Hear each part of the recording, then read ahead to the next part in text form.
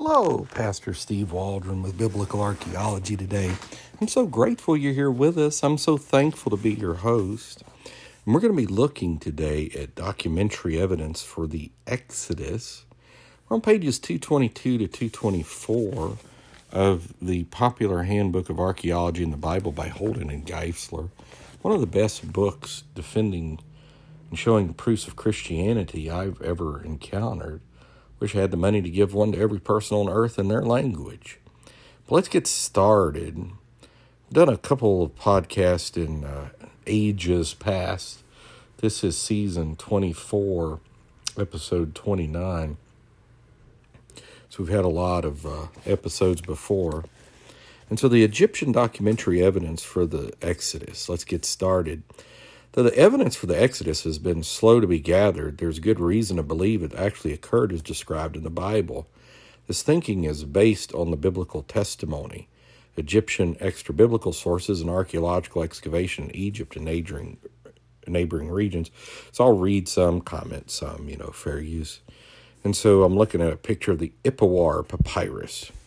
For example, one of the most well-known documents in Egyptology is the Ipuwer papyrus, officially known as Papyrus Leiden 344, which records an account remarkably similar to the plagues described in the Book of Exodus. The papyrus was obtained by Swedish diplomat Giovanni Anastasi and sold to the Leiden Museum in Holland in 1828. No one realized the exact significance of the contents of the document until the first full translation was done in 1909 by British Egyptologist Alan H. Gardner under the title The Admonitions of an Egyptian Sage from a Hieratic Papyrus in Leiden. In addition, there's been many later full translations made, including an Oxford edition in 2009. Currently, the document is stored at the National Museum of Antiquities in the Netherlands. Its contents are widely regarded by Egyptologists as a lamentation over the catastrophic conditions of Egypt written by a high Egyptian official named Ipuwer sometime prior to the 13th century BC, which is consistent with either an early or a late chronology for the Exodus. Ipuwer was known as one of the great wise sages in Egyptian history. His astonishing description of the conditions to the surprise of Egyptologists appear remarkably similar to the biblical account of the 10 plagues recorded in the book of Exodus. Now, I will say, I have read rejoinders against this.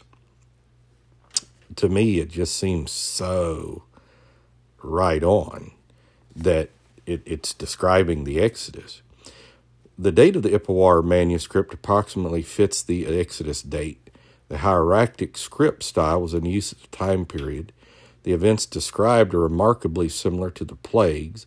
The location of the events, Egypt, matches the setting of the Exodus, and the odds of all these calamities occurring during the same time make them more than coincidental.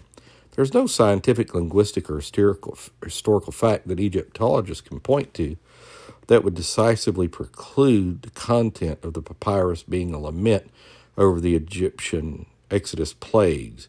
A simple comparison of the content in both the book of Exodus and the Ipuwer papyrus leaves little doubt to their similarities. There's a little table here, and it's just men drink from Nile water and thirst after water. The Nile River is blood. Blood is everywhere. Behold, the fire has gone up on high. It's burning, going forth against the enemies of the land. You remember the lightning went along the ground. Trees are destroyed and branches stripped off. There is no food. Now, I've got a lot of things underlined here in the footnotes, but I think I'm going to skip over that because there's just